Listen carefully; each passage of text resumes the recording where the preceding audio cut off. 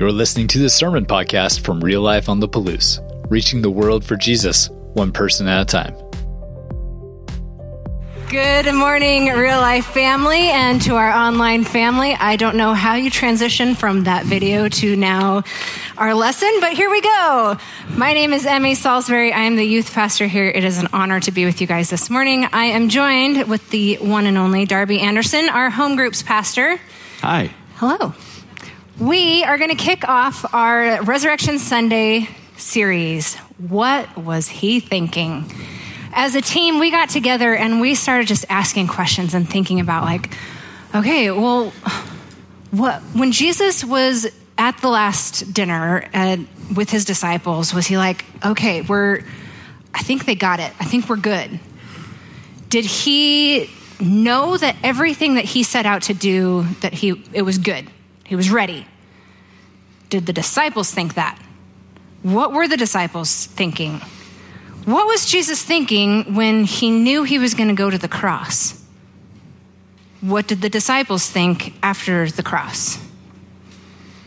What does that mean for us today? What was he thinking? So we are super excited that we get to kick this off.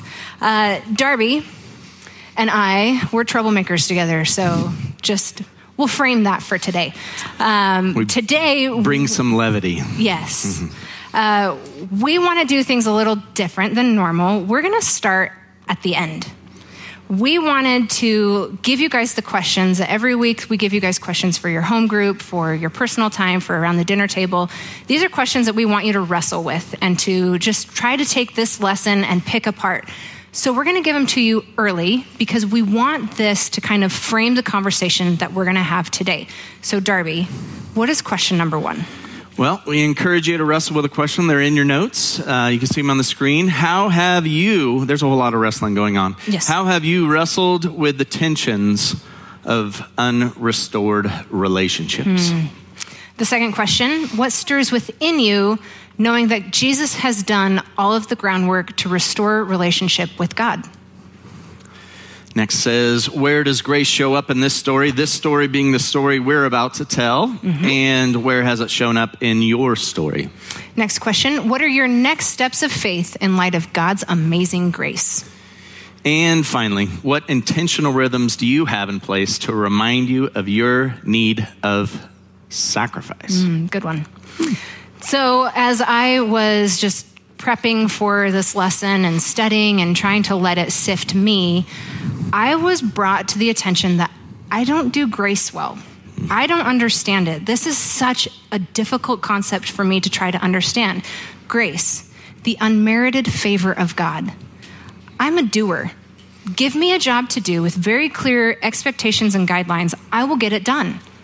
If I don't and I fail, that's fine. At least I know the consequences, and I'm okay with that. I'm okay with knowing it was on me that I didn't do this well. But where does grace come into this story that I just have to sit and know that there is nothing I can do and there's nothing I can't do to not get God's grace? And this has just completely wrecked me this week. So it's been really fun to be able to just let this sift me and to find out who I am and find out who God is in this story today. And so we're going to be tackling what was he thinking when he became the ultimate sacrifice. Now, just a couple of things. I want you guys to put on a different set of lenses. Let's look at these stories with curiosity, because we need to go back to a real time, a real place, real people, and reframe the conversation that we're going to have today. So, Darby, what was he thinking? Well, I'm thinking that as I was pondering grace, as I was pondering sacrifice, I was brought back to a time in my life when I was in college. And when I was in college, there were these people there. They were pretty important people. They're called professors. They have like a bunch of letters in front or behind their name. And I'm entering this room going, I feel so distant from these people. These people are so smart and I'm so not. And it kind of is similar to the way I felt with the Lord, but multiply that with the Lord like by 5 times, because it was during the beginning of my sophomore year that I realized that God is God, and yet there was about a 3 to 4 month tension of what in the world would God want with me, because I knew me and God knew me, and I didn't think that we could mix because of sin, because of those tensions, because of all those things. And because you and I are weird and we like to think outside the box, again, we're going to start at the end because that's fun to do it that way. Let's do it. So what we're going to do is, you imagine those movies, you've seen those movies where it pans in and the first scene is just this huge action scene where we're going to pick it up at the cross. So at the cross is where we're going to pick up this story, and then you're going to give the backstory. Yep. Okay? So one of the things that we're going to look at is in Mark. It says, dividing up his clothes, they cast lots to see what each would get. It was 9 a.m. when they crucified him. And you're like, oh, it's clothes. I like clothes. But let's focus on the 9. At 9 a.m, there would be a shofar. A shofar is like a horn, and it would blow. That's the way it blows in my mind. So it goes, and right at 9, something kind of gory and gruesome happens. They slaughter an animal for a sin offering. So it's a rhythmic thing, and this thing happens every single day. And it's not by coincidence that Jesus was crucified at that time. Worthy is the Lamb that was slain. We were singing that. This is part of these people's normal rhythms. Mm-hmm. And then again, at noon, darkness came over the whole land until 3 p.m. And at 3 p.m, Jesus cried out in a loud voice, Eli, Eli, lama sabachthani. Which means, my God, why have you forsaken me? So there was a morning sacrifice when the shofar would blow. And then right at that time, no matter if you were in Jerusalem or wherever you were, if you were a believer, you paused and were reminded of your need of sacrifice. And then later, there was an evening sacrifice. Anyone want to guess what time that evening sacrifice would happen when the shofar would go? 3. You guys are great. I knew they'd get it. So at 3 o'clock, there's this rhythm every single time. And so for me, I imagine like Vikings games when they like blow that big horn. That's not what a shofar looks like, but that doesn't really resonate with my everyday life. But my friend is an amazing trumpet player, and he has had the honor, and yet, you know, it's a difficult scenario, but he's had the privilege of playing taps at some memorial services, at some life celebrations. And taps is that song you hear that they play trumpet at a memorial or a funeral of someone who's been in the military. And it's powerful. Like, it makes me tear up every time I hear that song, because even though they may not have given their lives directly in that moment, they did sacrifice something. They sacrificed for us. They sacrificed their time. They sacrificed some years.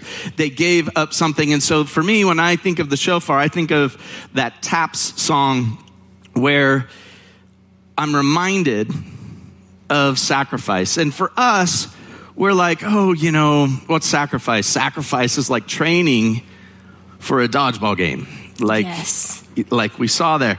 But there's more than that. Mm-hmm. There's the sacrifice that God had in mind that restores a relationship. So what was he thinking? He was thinking sacrifice to restore relationship. And this story goes way, way back. And so like you've seen those movies, and we're here at the cross, and we move from the cross, and a lot of those movies go in earlier that same day. No, that's not far enough. A week before? No. A year before? No. We're going like thousands of years back to a dude named Abram. Mm-hmm. And Abram lived in a culture, and that culture, sacrifice was a major part of that culture. And Abram's got this backstory, which we're going to get to and then lead back up to the cross again. Yes. So sacrifice in Abram's culture, remember, real time, real place, real people. God is going to show up to these people and show them who he is. So here we have Abram. He is in this culture where there are multiple gods. And this new God comes on scene and says, Abram, there's a different story I want to use you to tell to the rest of the world. And Abram says, all right, I'm in. So sacrifice in Abram's culture is every day. This is just what happens. They would prepare, like Darby said, 9 and 3 o'clock. They would be thinking, okay, what am I trying to atone my sin for? What am I trying to do to make the gods happy? So you could offer little sacrifices like spices and grain or birds, or it could be as big as your cattle or your child.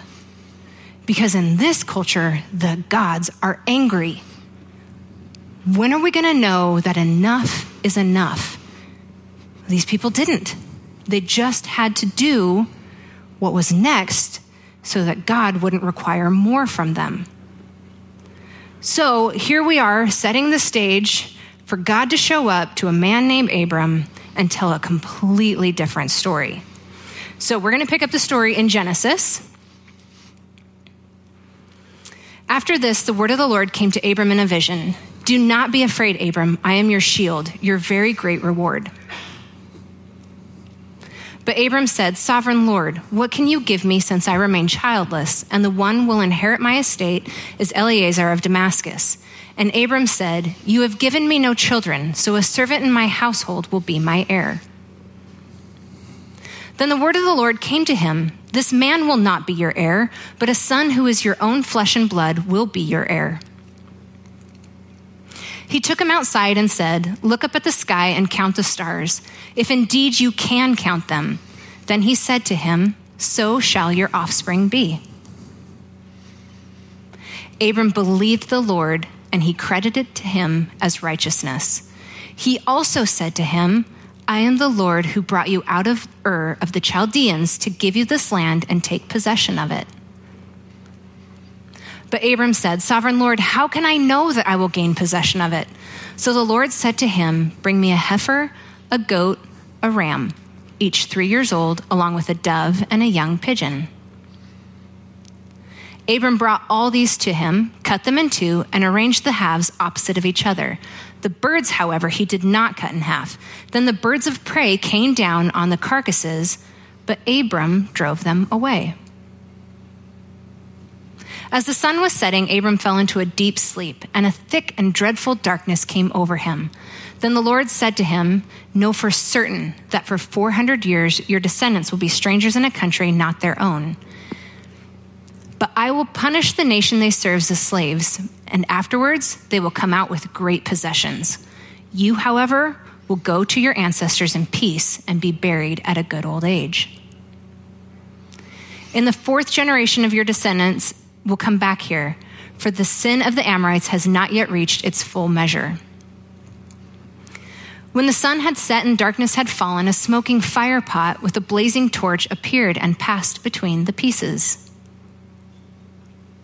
On that day, the Lord made a covenant with Abram and said, To your descendants, I give this land.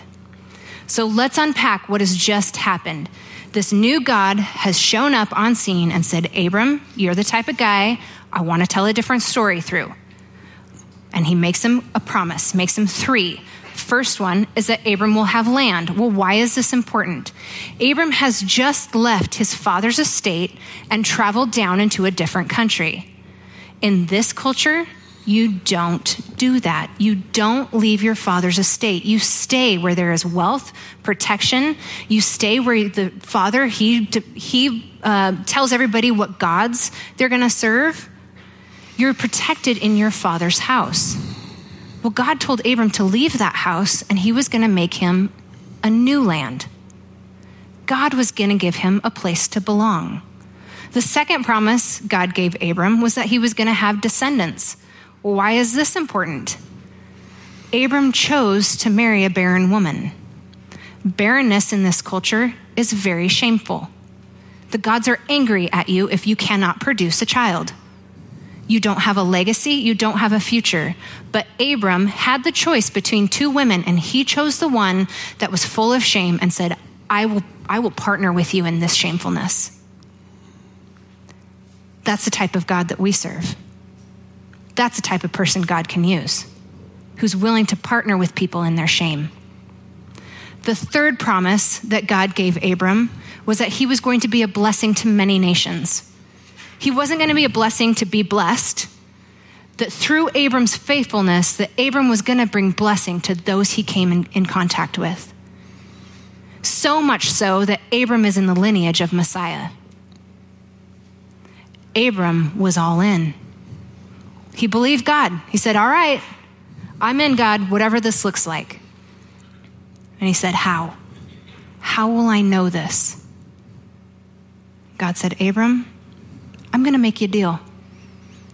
So when we talk about God showing up to Abram in his culture, he does just this.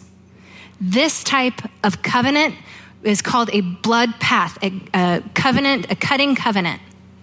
This was very widely used amongst kings when they would make treaties with other countries. This was used between fathers when they're negotiating their children in marriage. Abram knew exactly what God was asking of him when he said to go get these specific animals. When people would make this type of covenant, the first person would usually walk the path first, the person that brings less to the table, who is in a lesser position.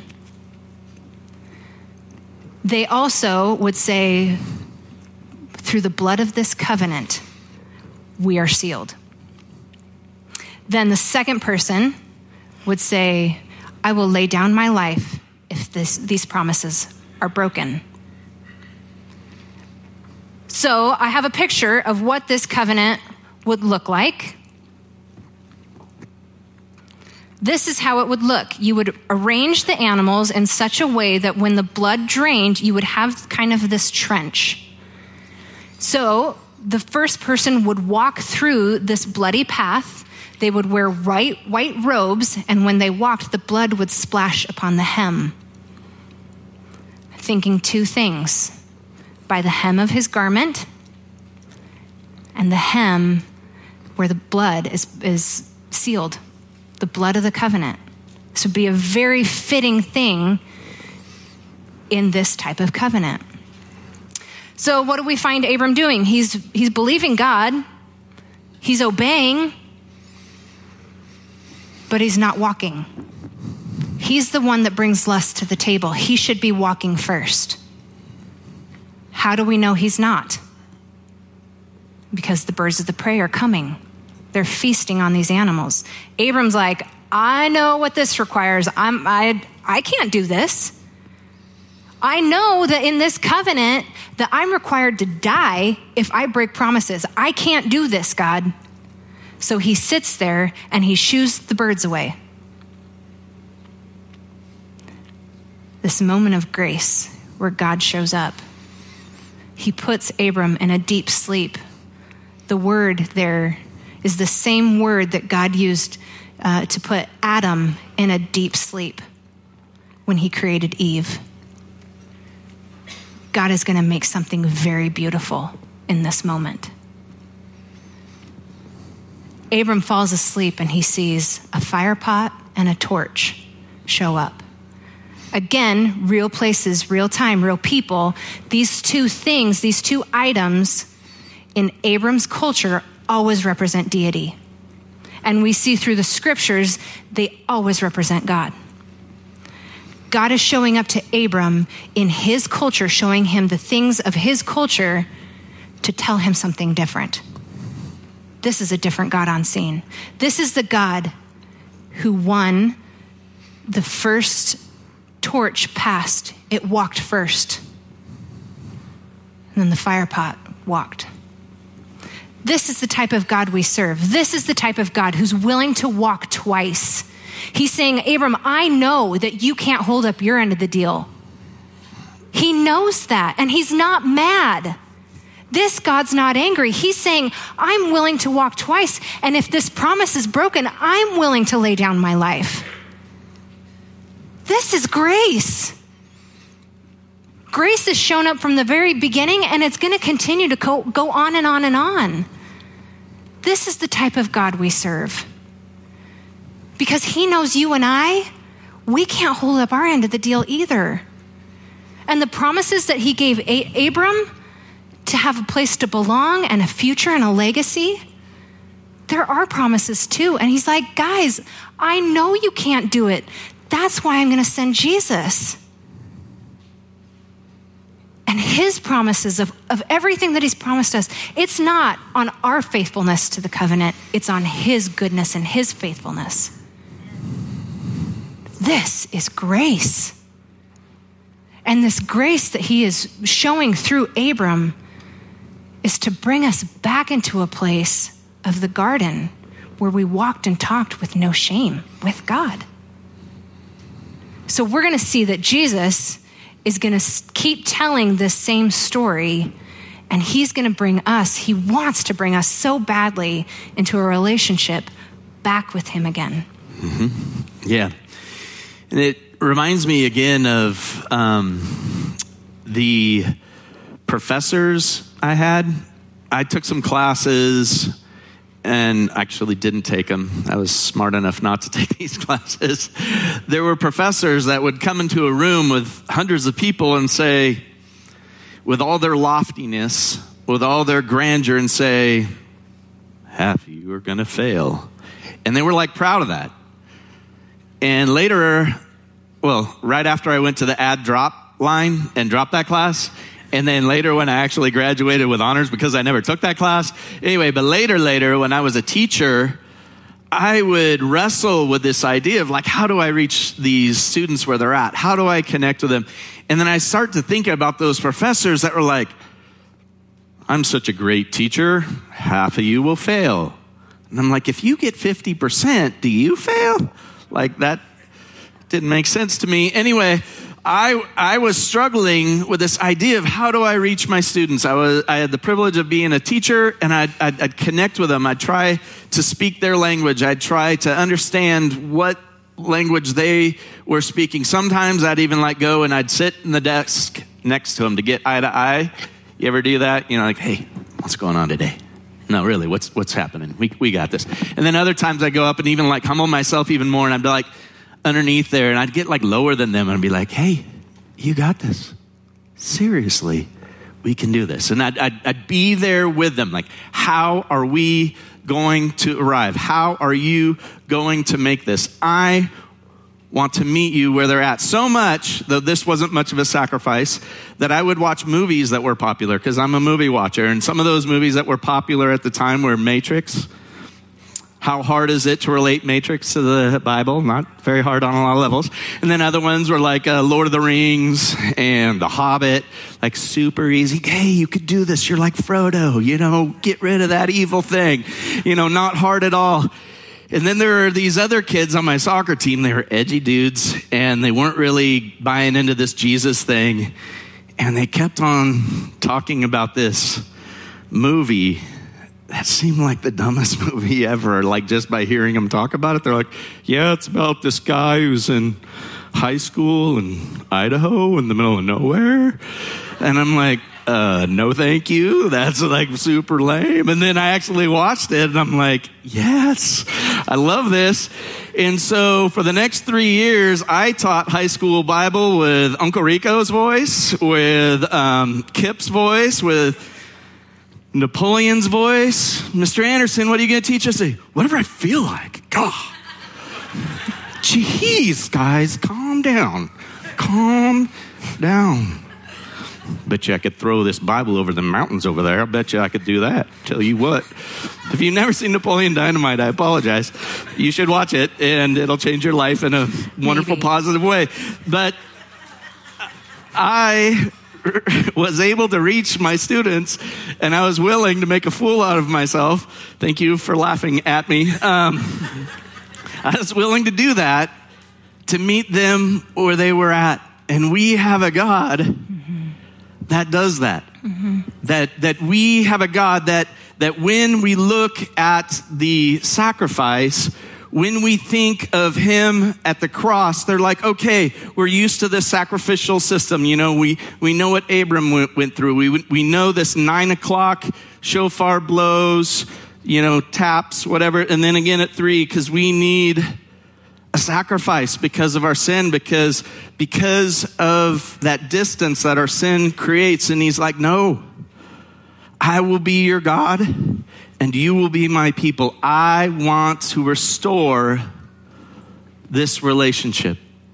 And that's what we believe Jesus was doing, that he was restoring that relationship with us. And so we come back to the present day action scene of Jesus on the cross, and then again at 9, and then at 3. And at 3, he says, it is finished. What was finished? This everyday guilt thing of sacrifice, sin, blood, gross. And then again at 3, sacrifice, blood, sin, gross. And this constant, I'm no good. And there's no way I'm going to get there. And I'm no good, and there's no way that I'm going to get there. Unfortunately, some people still live like that, even though they know Jesus, like, oh, just horrible, and then whatever. But it is finished. This doesn't need to continue. That justice was fulfilled, and we get to taste the fruits of God's unmerited, amazing grace. And he meets us right where we're at. He met the culture right where they're at. And he's like, yeah, it's done. It doesn't need to continue anymore. So that being said, I wanted to look at God's heart that I believe you go Older Testament, it's there. Newer Testament, it's there, that I will be their God, that they will be my people. Let's read in Revelation what it says. And I heard a loud voice from the throne saying, look, God's dwelling place is now among the people, and he will dwell with them. So pause right there. Like, in their mind is like, no, God's like beyond a professor. Like, he like created everything, and he's amazing and whatever, and he's distant and aloof. No. He's right here sitting in the desk next to you going, yeah, we're going to get this. We're going to get through this. He lowers himself. He becomes like one of us so that we can be with him. Blows my mind that he wants to be with us. They will be his people, and God himself will be with them and be their God.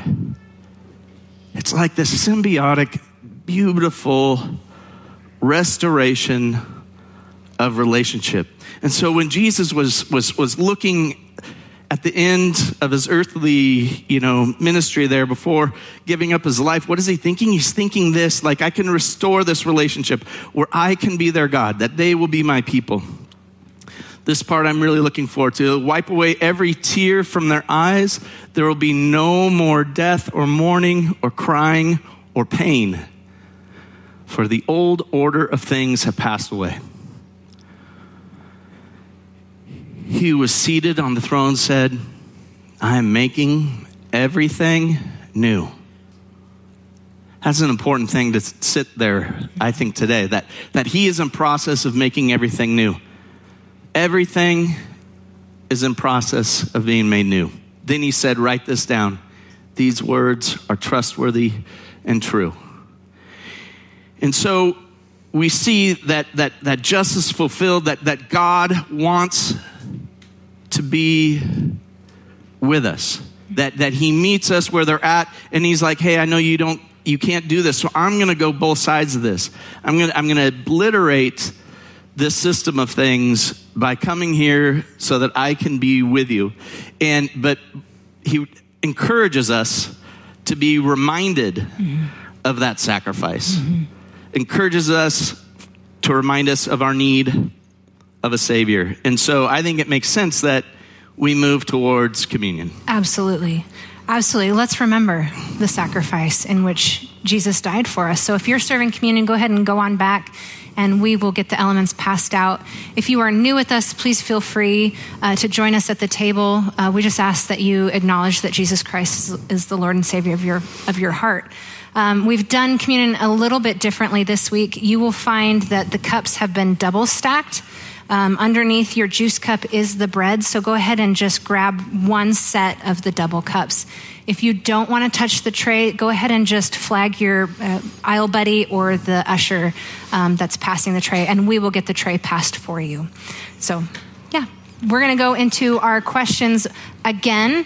Let's revisit where we've kind of been and what we want your home groups to talk about this week around your dinner table or even just in your quiet time personally. Yep. So the first question again is, how have you wrestled with the tensions of unrestored relationships? For me personally, I wrestle a ton with this. Unrestored relationships made my family be a broken family. That when it came to, hey, are we going to get through this? Are we going to do the hard work? The hard work was not done. And so for me, when relationships are unrestored, so, I do a lot of mean things sometimes and whatever. I'm not whatever. I'm human. So we'll have this moment. But I always try to restore it. I always try to put a bow on the end of it where are we good? Are we good? Because there's a lot of tension for me when I feel like we're not good and we haven't restored relationship. Yeah, that's a tough place. Second question, what stirs within you knowing that Jesus has done all of the groundwork to restore your relationship with God? Again, I go back to that tension. I can't earn it. I can't do anything. That stirring within me is unresolved, I need to just sit there and accept it.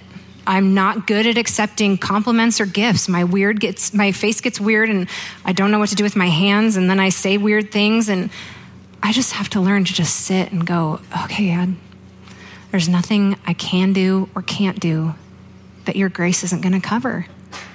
So what's going on inside you when it comes to grace? Pay attention to that. Yep. Totally resonate with that. Where does grace show up in this story? So the story we just covered, where did it show up? And I was a high school Bible teacher. So the answer is, I believe you'll figure it out. I believe in you. And I believe that when you read the text, you'll be able to figure it out. I'll even sit in the desk next to you and say, I believe you got this. All right. But where has it shown up in my story? Grace shows up all the time in my story because I make mistakes all the time.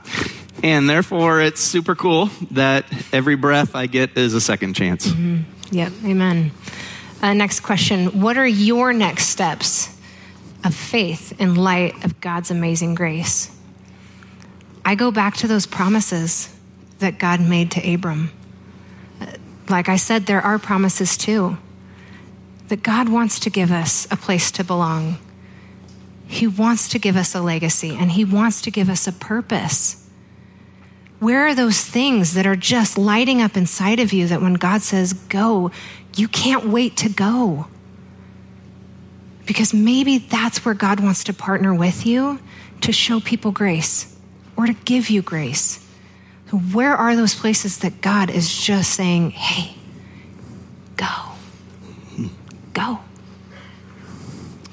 And then finally with the questions, it says, what intentional rhythms do you have in place to remind you of your need of sacrifice? And I think communion is a great thing. I've started a thing where I programmed my phone to go off at 9 and 3. Because when I was wrestling with those deep tensions of whatever, that's 29 years ago. And so I want to be mindful of the sacrifice that I still need all the time. At 9 in the morning, my little phone goes ding. And then at 3, ding. It's not quite a shofar. Maybe there's an app for that. I don't know. But there's other ways to remember. Yep. And one of those great ways is communion. Yeah, absolutely. This is an amazing way to remember our need of a sacrifice, but the fact that it's covered, it's finished. So on that night, when Jesus was betrayed, he took the bread, he'd given thanks, and he broke it, and he said, this is my body, which is for you. Let's do this in remembrance of me. Let's remember. And in the same way, he took the cup, saying, "This is the cup of the new covenant. The old covenant is finished. Whenever you drink, do it in remembrance of me." Let's remember. Lord, we give you thanks that you are a God who is not distant. Mm-hmm. You are not aloof. You are above us. But you want to bring your kingdom down. That you want your kingdom to come. You want your will to be done here on earth as it is in heaven. So you meet us in the midst of our mess. You meet us right where we're at, and you cover that relationship. You restore relationship. You walk both ways because you know us and you love us, and you sacrificed your very self to restore a relationship with us. And for that, we give you praise. We give you thanks. Lord, may your kingdom come in our lives, in our families, in our community. May your will be done. We pray in your name, Jesus. Amen.